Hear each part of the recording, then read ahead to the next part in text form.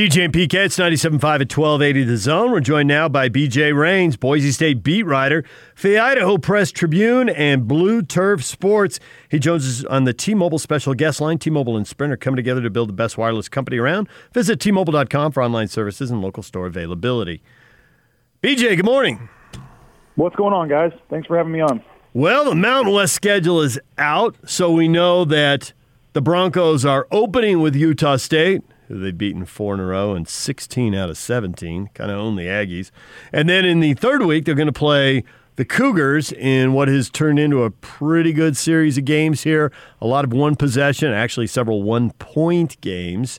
And so I guess with 2 of the first 3 against teams right here in our backyard, the first question is Boise State last year was the best year they probably had in 6 or 7, 12-2. For the first time since 2014. Are they going to sustain that level, or are they going to be really, really good again? It's tough to say. I mean, I'd take the cop-out answer, but we haven't had a chance to see any practice. Yeah. It's been a little tough from that standpoint. They've really got one key issue, and that will probably decide the course of their season, and that's, both sides of the line. It's, cliche to say it all starts up front and all that kind of stuff, but really for Boise State, they lost 4 of their 5 offensive line starters, and they lost all 4 of their defensive line starters.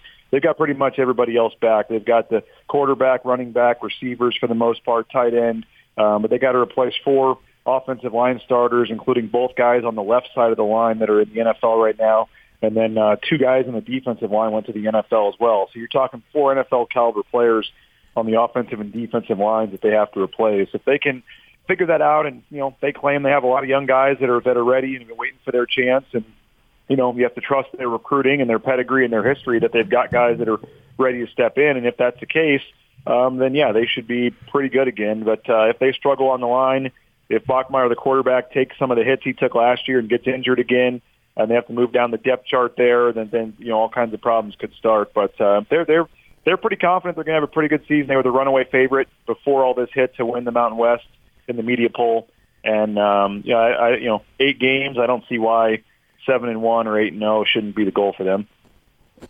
As we look at Boise, I mean, it's just obvious that they seem to be at least, if not loaded, experienced at the other positions, but the 2 lines. And it does make me a little bit nervous because if I'm looking for places where I want to have experience, like BYU, it's going to be quarterback and offensive line, and that might be the places where I choose that the most. You've around this program, how much do you take them at their face value that they've got guys who can come in from an offensive line perspective, and also, too, not just come in and play, but play together? How much experience do they have playing together? Well, probably a lot on the second and third string the last year or two from some of these guys, but so maybe that helps. But they brought in a grad transfer from Rice. He's going to probably start at the other tackle position. The one guy they bring back was right tackle, and they're moving him over to left tackle. And then they've got some guys that had a couple starts last year when other guys were injured. So it's not like these guys have never played. But I agree with you. I mean, offensive line is a huge question mark for this team, and they seem to have this cycle where they have – this has happened 3 or 4 times, in the 7 or 8 years that I've been here, where they'll have, 3 or 4 seniors all graduate at once, or 3 or 4 guys leave at once, and then they have, a big group of sophomores, and they come in and get better and better, and then they're all seniors, and they all leave. And so they have this kind of song and dance every couple of years. They never really lose one guy. It seems like they lose 3 or 4 when they do. And so, Brad Bedell, the offensive line coach, dealt with this when he first got here a couple of years ago, and that group took over.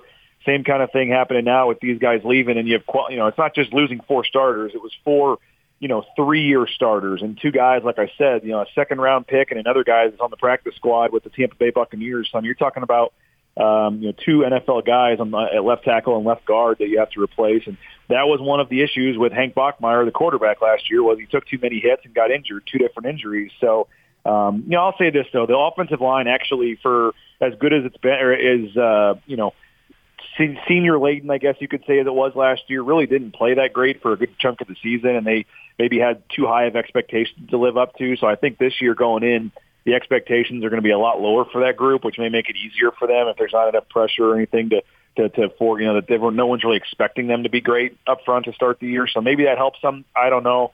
But, I think defensive line is going to be key too. They've had, Curtis Weaver was a Mountain West all-time sacks leader. He was a 5th-round pick. They had a nose tackle that is on the practice squad with the Atlanta Falcons. 2 other guys, that had a lot of tackles for loss, and seniors that are gone too. So I mean, they have, they have a Utah transfer, Jackson Cravens. That's one of the guys they're expecting to step in actually as a starter on the defensive line. But they got some holes there to fix too. So that's kind of why I opened this segment by saying that's going to be the key for this team. If the guys they have are as good as ready as they claim, then they'll be fine. But if they struggle on the offensive line and they have a 1,000-yard rusher 11 years in a row, it's the longest streak in the nation. If they can keep that going this year and block and get that back, they're going to be fine. But if not, they're going to have some problems. So Boise State goes 12-2 last year. They lost the bowl game. The only regular season loss was to BYU. Bachmeier couldn't play in that game. Odd that both BYU and Boise State had to play 3 different quarterbacks and won games with each of the 3 quarterbacks that they started last year. How does the quarterback position stack up this year? Is Bachmeier going to be the guy, and is he going to make staying healthy a priority? Yeah, and that's a huge key. They did bring in, it was kind of an odd move all around, and we're still not sure why it happened, but Jack Sears, who was a former 5-star recruit from USC, they brought him in as a grad transfer, and he's got 2 years of eligibility left, I guess 3 if you count the fact that this year doesn't count now. So I don't know why. We still haven't been able to find out from Jack Sears really what his reasoning was. He was 3rd or 4th string on the USC depth chart, decided to grad transfer out, and he came to Boise. Hank Bachmeier is a starter. I don't think there's any question about that. But whether it's Chase Cord or Sears, they like, making packages and getting other guys involved for plays here and there. So I would suspect you'll see multiple quarterbacks get in most games for them. But Hank Bachmeier is a starter. He's the guy. In his first game last year as a true freshman, went on the road and, led a 19-point comeback at Florida State.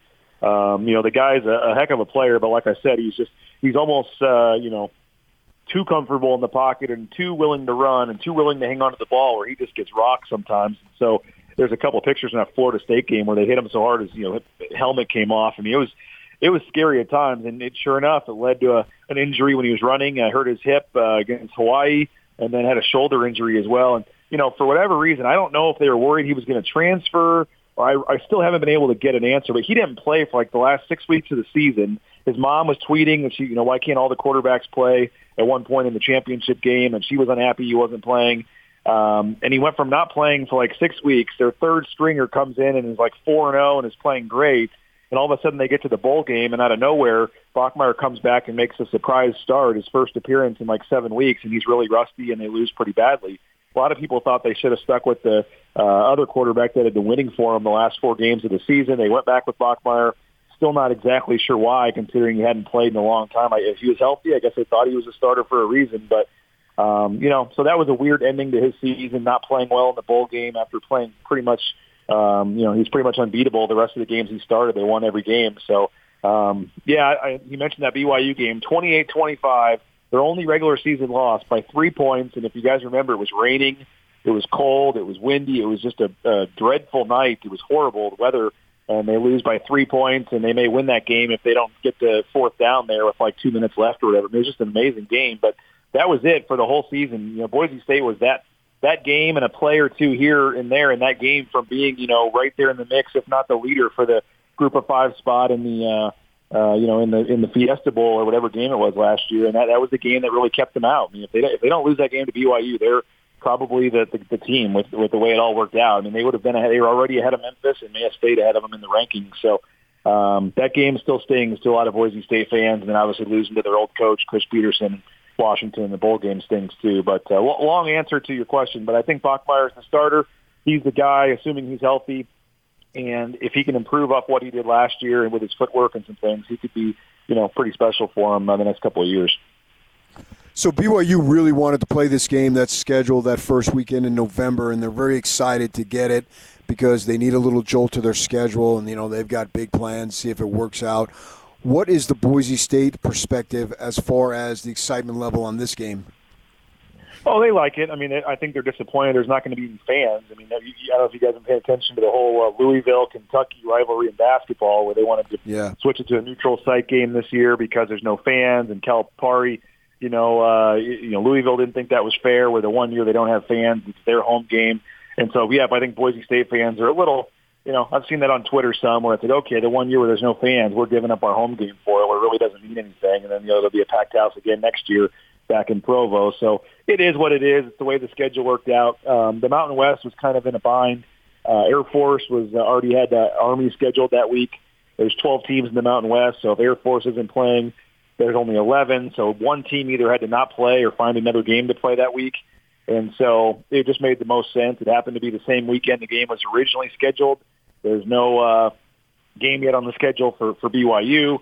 And if you guys remember, that game was actually a Friday night game on the original schedule the night before, November 6th.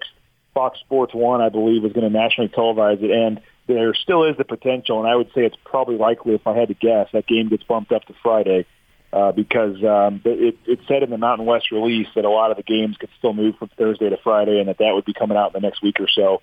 And since that game was previously scheduled for a Friday, I'm not sure what changed, but I would assume there's still a good likelihood that Fox Sports 1 gets a nationally televised Friday game, and they still play that on Friday. But, no, they're excited about it. It's a big game up here, and as you guys mentioned, the one-point games, the one-possession games, there was a game, the whole, one of my first years on the beat was the whole Mangum Miracle game where you had the heave, with 40 seconds left, and then you had there was a blocked kick in one of the games in Boise where it was a one-point game. You go all the way back to 2012, the 7-6 game with the defensive touchdown. I mean, it's every game you kind of throw out the records, and it's a great game. And certainly with the way BYU is playing, I thought it was ridiculous if they won by 40 points and then they get dropped 4 spots in the rankings because they're adding in all the other teams now. I thought that was ridiculous for BYU for that to happen. But they're obviously a top 25 team right now and playing well, and that'll be a quality win for either team if they're able to get it. So I think it's a good game for both sides. So you mentioned the game might be on Fox. People are used to watching Boise State on ESPN, and the conference has a new deal for more money. But with CBS and Fox, are people pretty bitter about that in Boise, or are they rolling with it? Yeah, mixed result, mixed bag. I mean, they've always had CBS Sports. CBS Sports has always done the conference road games for Boise State, and then the home games were all done by ESPN. So yeah, it'll be very weird to not have them on ESPN, not be talked about, as much probably on College Game Day and things like that. That's certainly going to be weird. But they got more money, and as part of the deal, some of the games are going to be on regular Fox and regular CBS. So they're going to get some, bigger nationally televised games out of it, probably 1 or 2 a year. And then the trade-off is being on Fox Sports 1 or Fox Sports 2 maybe for some of these games. But, it is what it is. It was more money. It was, I think triple the money they were getting before. So this is, as much as everybody's hurting for money and stuff, and this was really pre-pandemic, they didn't really have a choice. They got to take the bigger deal, and that's what was offered to them. But yeah, it's just, Boise, ESPN is kind of what built Boise State, playing these, Thursday night games all these years and all this kind of stuff to get the attention. And Chris Peterson has said that Boise State wouldn't be who they are without ESPN. So to see the fact that they may not have any games on ESPN other than like a road game at BYU or a road game where a conference, has it is going to be odd. I mean, they were supposed to play Florida State this year, guys, in Boise. In pre-pandemic, the plan was for that game to be the big noon kickoff. It was going to start at 10 a.m. in Boise. The big noon kickoff, and they were going to have that pregame show with Matt Leinart and Reggie Bush and all them were going to be in Boise, and it was going to be a huge deal to kick off the new contract with Fox to have, big Fox nationally televised game on a Saturday at noon Eastern, and then that all went down the wayside. So there's potential for some big games like that for them to get on regular ESPN or regular Fox, regular CBS, but it's going to be weird, no doubt about it, to not have ESPN doing the games. But I guess if it means we get Gus Johnson in the Boise press box doing a game at some point, I guess we'll be okay with that. BJ, we appreciate the time. Thanks for joining us, and hopefully we'll check in with you again with Boise State playing a couple local teams here in the first 3 weeks of the season. Thanks a lot. Yeah, anytime. You guys got the number. Be happy to join you. Appreciate you having me on. BJ Rains, he writes about Boise State. You can read him in the Idaho Press Tribune and Blue Turf Sports. Broncos open with the Aggies, and Game 3 is the Cougars. DJ and PK, it's 97.5 and 1280 The Zone. Take the Zone with you wherever you go. Let's go. Download the all-new Zone Sports Network app on your phone and get live streaming of the Zone as well as podcast editions of every show. From Salt Lake to Shanghai, Provo to Portugal, or Ogden to Oslo, wherever you go, we'll tag along. Let's go. Download the new Zone app by searching Zone Sports Network wherever you shop for apps. It's the Zone Sports Network app from 97.5 1280 The Zone and the Zone Sports Network. Rippon takes a shotgun snap, throws end zone. Touchdown, Tim Patrick! What a throw by Brett Rippon. His best throw of the game thus far. A touchdown strike of 7 yards. It is now 23-16 Denver. Melvin Gordon breaks the tackle, and here he gets a block from Brett Rippon down the sideline. 25-20, 15-10, 5, touchdown Denver! How about that? The former Ute, Tim Patrick, 6 catches for 113 yards. He scores a touchdown, and the Broncos get their first win, beating the winless Jets. Brett Rippon, the former Boise State quarterback, giveth, taketh away. It was crazy. He threw 2 touchdowns. He threw 3 picks. Denver gets the win. Now, PK, we turn our attention after that thriller. It was an entertaining game. 2 teams going nowhere, but the game was crazy and a lot of points and lead changes and all that. Now we turn our attention to some higher stakes games. It's week 4, so you don't want to get carried away. But the Patriots, who, as you were talking earlier with Lincoln Kennedy when he was on in the 8 o'clock hour, the Patriots going through the full rebuild, right? They new quarterback. They have Brady, who's been the face of the franchise, gone. They bring in a guy who's been hurt in Cam Newton. They have a bunch of defensive guys leave as free agents, including Kyle Van Noy out of BYU. Then they have guys opt out, and Lincoln was talking about, man, it looks like they're tanking, except then they brought in Cam Newton. You thought, they're playing for something. They're 2-1, and they're really close to 3-0, and they got the Chiefs. And if they get this game, they've got everybody's 100% attention if they pull this off. You think Brady was the face of the franchise and not Belichick? Yeah, I do. 'Cause I don't. I'll give you a 1 and 1A. And the storyline changes if Belichick can deal with Brady leaving, with a bunch of free agents leaving on defense, and then with a bunch of guys opting out. And if he still has a playoff team or still wins the division, that's an awesome accomplishment. Yeah, I think he's the rare pro coach who was the face of the franchise because the franchise went through so many different players, and he remained. And he's still there. I think he always was the face, and he is the face. And he's largely responsible for their greatness as they continue. And it wouldn't surprise me. I don't know if they're going to beat the Chiefs, but it wouldn't surprise me if they win the division and or make the postseason. The team they'll have to beat out to win the division is the Bills. Buffalo is a perfect 3-0, and Josh Allen is putting up huge numbers. He's already thrown for 1,000 yards and 10 touchdowns. They're playing the Raiders. They're 3-point favorites. The Raiders have been pretty solid, and they're 2-1, so this is a nice test for the Bills going cross-country here. Oh, yeah, absolutely. Yeah. I mean, there's so many times, though, in the NFL, you basically have to prove yourself every week. I mean, there's just, you can put, I just watched maybe 10 plays of that Bronco-Jets game. I just couldn't be bothered when I had real competition with real stakes going on in baseball last night. But you take 2 or 3 teams that really suck, and I just don't know that there's a lot of difference between the bulk of the teams. So it's about an every week deal. And pretty much anybody's capable. And the Chiefs, I'd put them on the plateau of the upper level, certainly. But other than that, what's an upset and what isn't an upset? You know, you can define it by the Vegas point spread, literally. But those things are so small that, to me, it kind of underscores the point that there aren't real upsets. Yeah, exactly. And I'll give you another undefeated team, and a team people really like, and that's the Seahawks, right? They got Russell Wilson. He's a proven winner. We know it. We've seen him in 2 Super Bowls. He won 1, except for one bizarro call. It looked like they would have won 2. They're 3-0 now. He's putting up huge stats, and their defense is a question mark. They're at Miami, and they're 6.5-point favorites. Miami's 1-2. Miami's not a good team. You know, but it's still 6.5 points. That means if one crazy play goes against you, you lose the game. Right. Exactly. So and I think that what makes the NFL as beautiful as it is that the open competition of it all and the availability of any team winning, any team getting hot in the postseason, and unlike the NBA, you don't necessarily need the top 2 or 3 picks to win it all. And, you know, even Mahomes, what was he, middle of the first round? Yeah. I mean, he's all that. Teams passed on him. Lots of teams that could have used him passed on him. And that's actually pretty doggone high because you look at great quarterbacks like Rodgers and Breeze and Brady, and Brady was like 5th round, and Rodgers, we know, dropped. And I think Breeze was, first pick of the 2nd round, something like that? Right. So that's the great thing about it is if you're not really good, it's your own fault in the NFL. And I don't think that, too, with the NFL.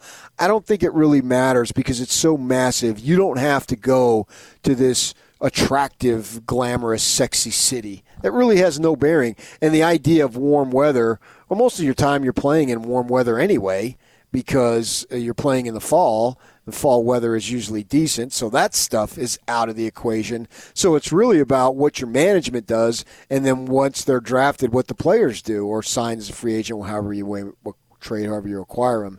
And that really, to me, of all the sports, I think that football, it certainly in my mind is the greatest team game, but I also think it probably has the most level playing field of all the sports. The hard cap, teams do not get outspent there, so you got that going for you.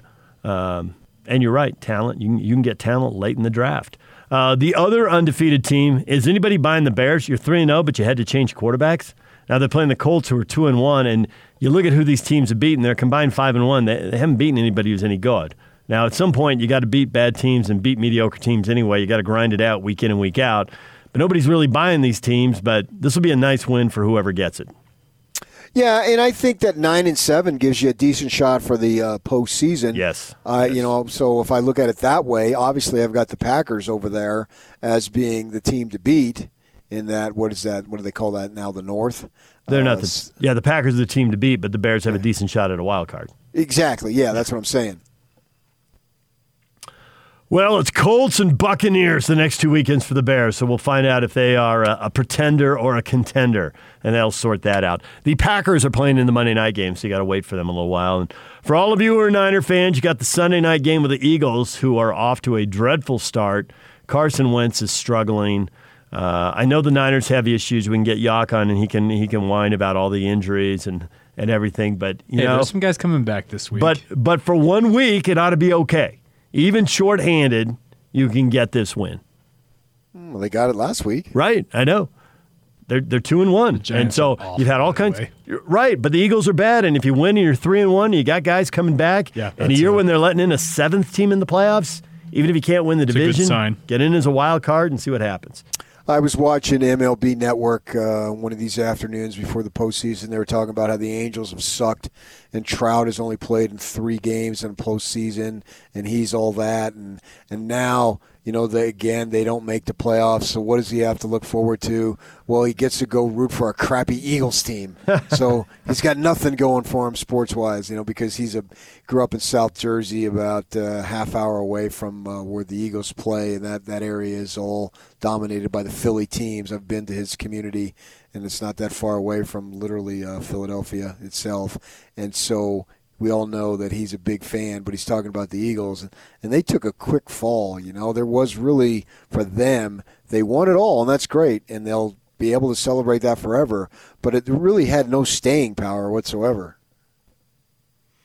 All right, we did talk a little baseball earlier this morning. The Dodgers are through the next round. They are the favorites.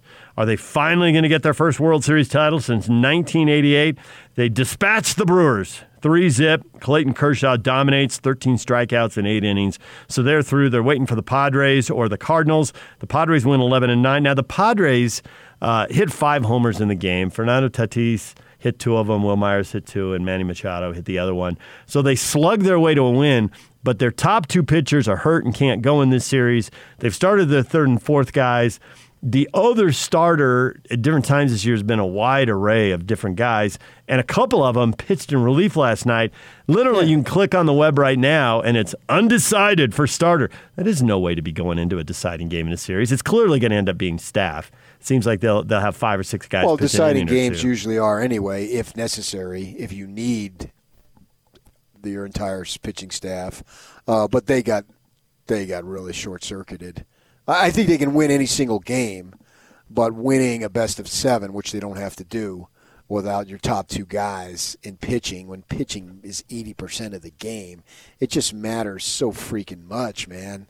So I have no idea what's going to happen in this ball game tonight, but they have just as good a chance to win as any team, not as any team, as St. Louis, because that's what they're playing.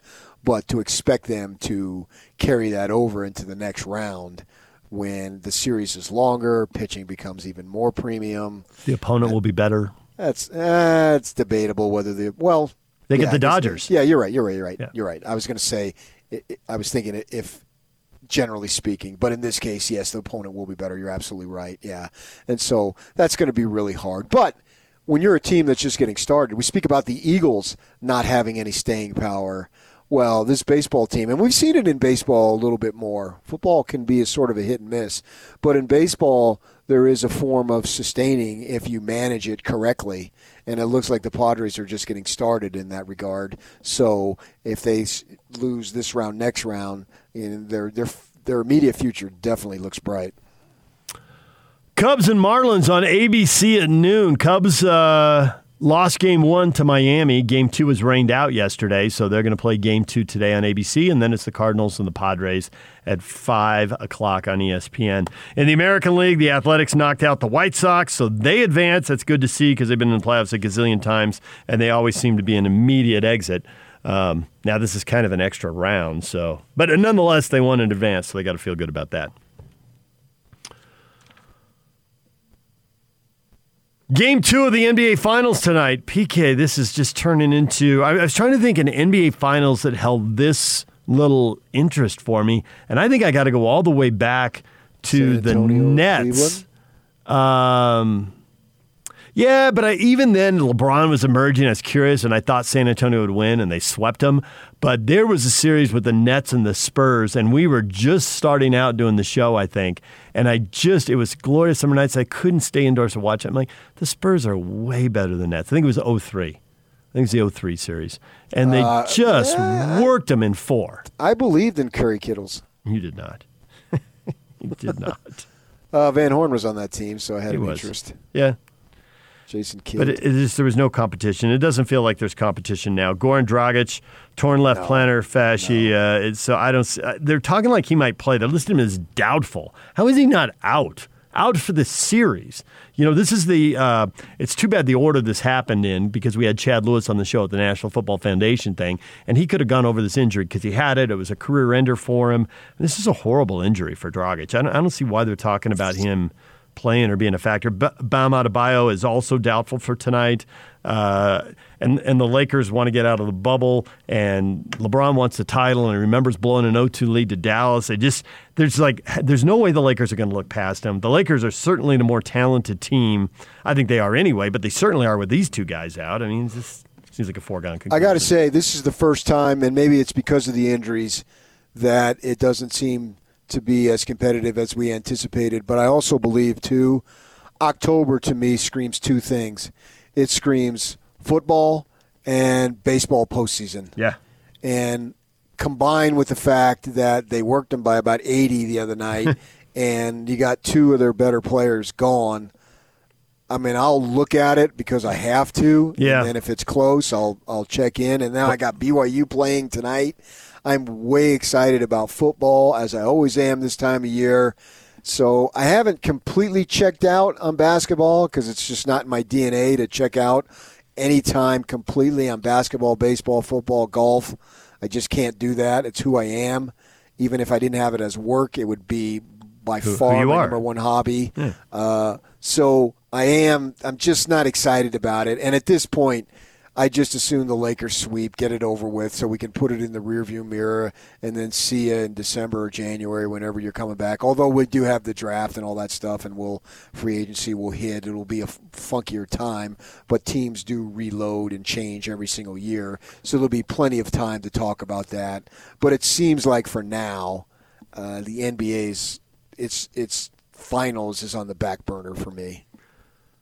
7 o'clock for the game tonight, so you can check that out. It starts the same time as the BYU game. And the Potter game starts at 5, so I can get two solid hours in there before I have to start worrying BYU. But at the same time, if Miami pulls an upset, then I'm right back in. I know, right? Well, that's the thing is, I feel like I'll be watching the BYU game primarily, but football, they're so predictable. You get the timeout, you got a couple minutes to channel surfing, you know it. So I can constantly check on basketball, but I assume I'm going to flip over at 7:45 and the Lakers are already going to be up by double digits.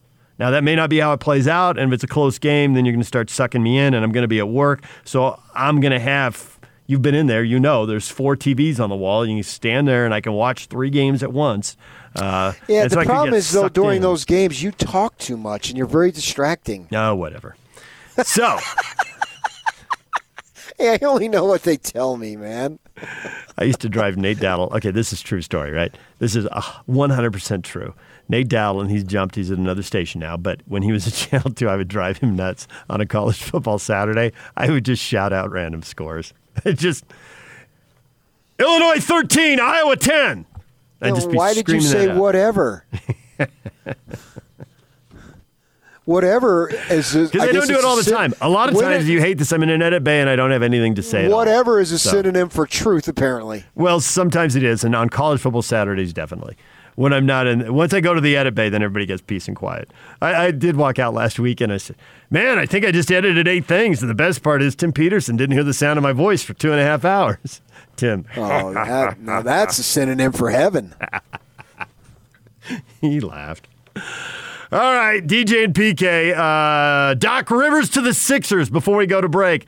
Come on, PK. He knew when he parted ways with the Clippers this was coming. I just don't see it making any difference. I'm with you there. A little bit around the edges, maybe. But Simmons doesn't shoot, and it sounds like there's friction between those two guys. And asking a coach to fix those two things is between Simmons and Embiid. And asking a coach to fix those two things is a big ask. It's mostly about the players. What credibility does Doc Rivers bring? Well, I don't think anybody remembers that he took a whole lot of nothing in Orlando and got him to the playoffs. So that was the first bit of credibility. And then he won a championship and was in his second finals with the Celtics. Yeah, but now that he's blown 3 teams with 3-1 leads, it's like, well, Ainge put that thing together. Well, there is that. And I don't rank all 3 of those the same. The first one, they shouldn't have been up 3-1, Orlando-Detroit. That was surprising, I don't think. BFD, they still blow it. But the other 2, you can hang on him. You know, I'm not saying he's a bad coach. I'm just saying what difference is it going to make? Well, I don't think it is. But I think you could throw Phil Jackson and Greg Popovich in there, and Simmons still can't shoot. And if Simmons and Embiid don't like each other, and you're already limited that Simmons can't shoot in an era when that means everything, you're going to have problems in Philly. It's, trust the process, but I think we're seeing the process, bump up against the ceiling. We know how good Philly can be. They can get in the playoffs, and maybe they can win a series, but does anybody really think they're going further than that? Not me. Right. And I don't either, and I don't think Yak does. I don't think most of the hosts on the station do. And but Tobias Harris might. He did play well with Rivers, and there seemed to be a connection in L.A., but okay, your 3rd or 4th best player plays better. Is that going to change the fact that your 2 stars don't like each other and one of them can't shoot? I don't know. I just like to get you off sidetracks. Yeah. When Bjork says we got to go to break. Yeah, I know. Just keep going. Throw one more thing out there. Keep chumming the waters. See if I'll chase the bait. All right, DJ and PK, your feedback's coming up next. Stay with us. And that's all over almost here. Time for your feedback. What you think about today's show and all the stuff we've been talking about. BYU playing Louisiana Tech tonight. The game kicks off at 7 o'clock on ESPN. Hans Olsen, Will Snowden have the pregame show at 6 here on the Zone Sports Network. Against Louisiana Tech, BYU will win by ... What do you think? 37. 37. That is a big number. Jeff is a little more conservative. He says 17. I think they're going to win by more than 17. I think they're going to score a lot of points. I'm not clear on how many the Tech is going to score. Joseph Lovard says, a good 5 touchdowns. Oh, he's right with you, PK. That's 30? I think he's assuming they're going to make the PATs too, so that'll be 35. They're pretty good at making the point afters. Nate Winslow says BYU will, quote, win by negative 40 points. Okay, Louisiana Tech is not blowing BYU out. That is not happening. Oh, all these jealous people of BYU. Your team will be playing soon enough. Man, your 37 is right there with a lot of people. Blake says 34. Adam says 40. Dave David says 40. Here's a 42. Taylor says 42. Man, there are people really thinking they're going to just hammer Louisiana Tech. I think Louisiana Tech's going to score more points than these last two teams did. What, 3 and 7? No, that's not exactly out on a limb. No. I would think that Tech's going to get to 20. 37, they have to score 57. 56-20 would be good enough. Maybe 36. Well, if they score that many, I mean, you created something that we don't know is going to exist. It's a true story, I did. But if that's what you feel, that's what you feel.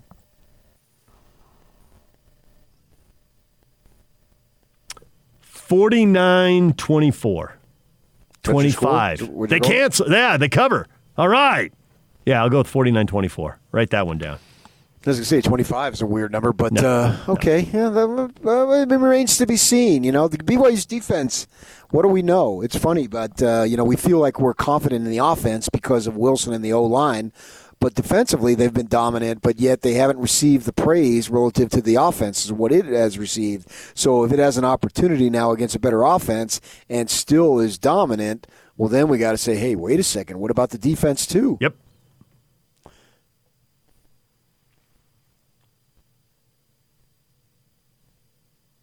Kevin wants to know, what's the spread? I've not had my friends over for a while for a gambling night. Ha ha. Oh.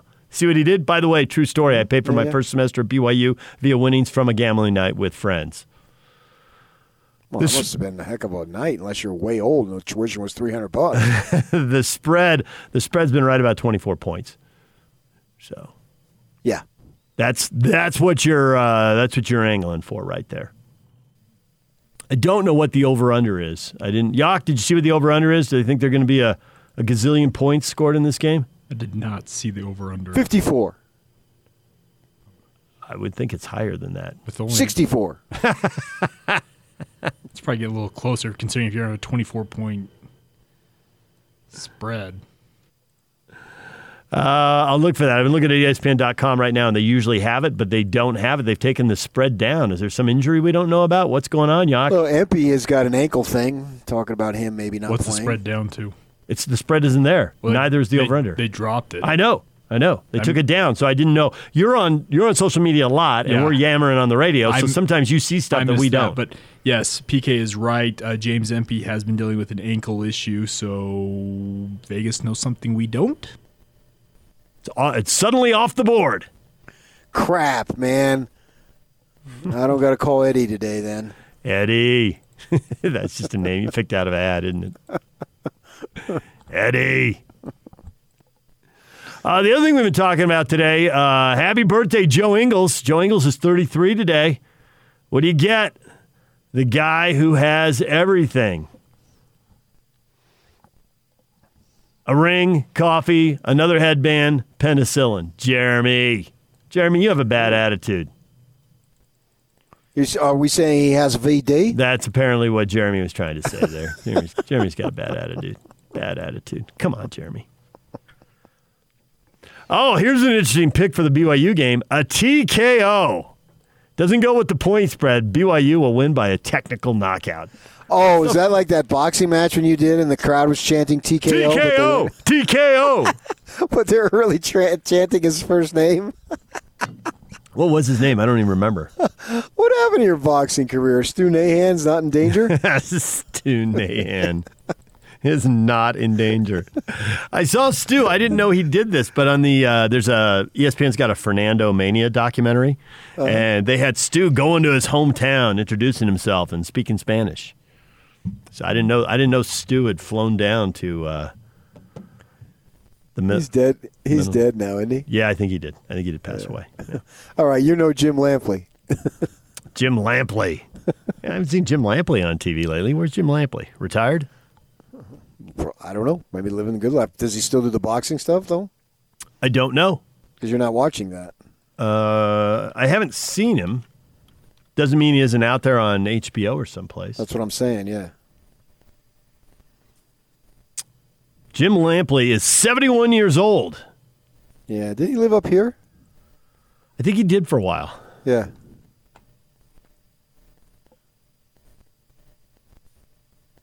He's covered 14 Olympics, most recently 2008 Summer Olympics, so it's been a while. It's been a minute since we've seen him. All right, we're out of time. Enjoy the games tonight. Baseball at noon and 5, BYU at 7, NBA at 7. You got plenty of options today. We will see you Sunday night on Talking Sports and back here Monday morning from 6 to 10 on 97.5 and 1280 The Zone. Hans and Scotty are next.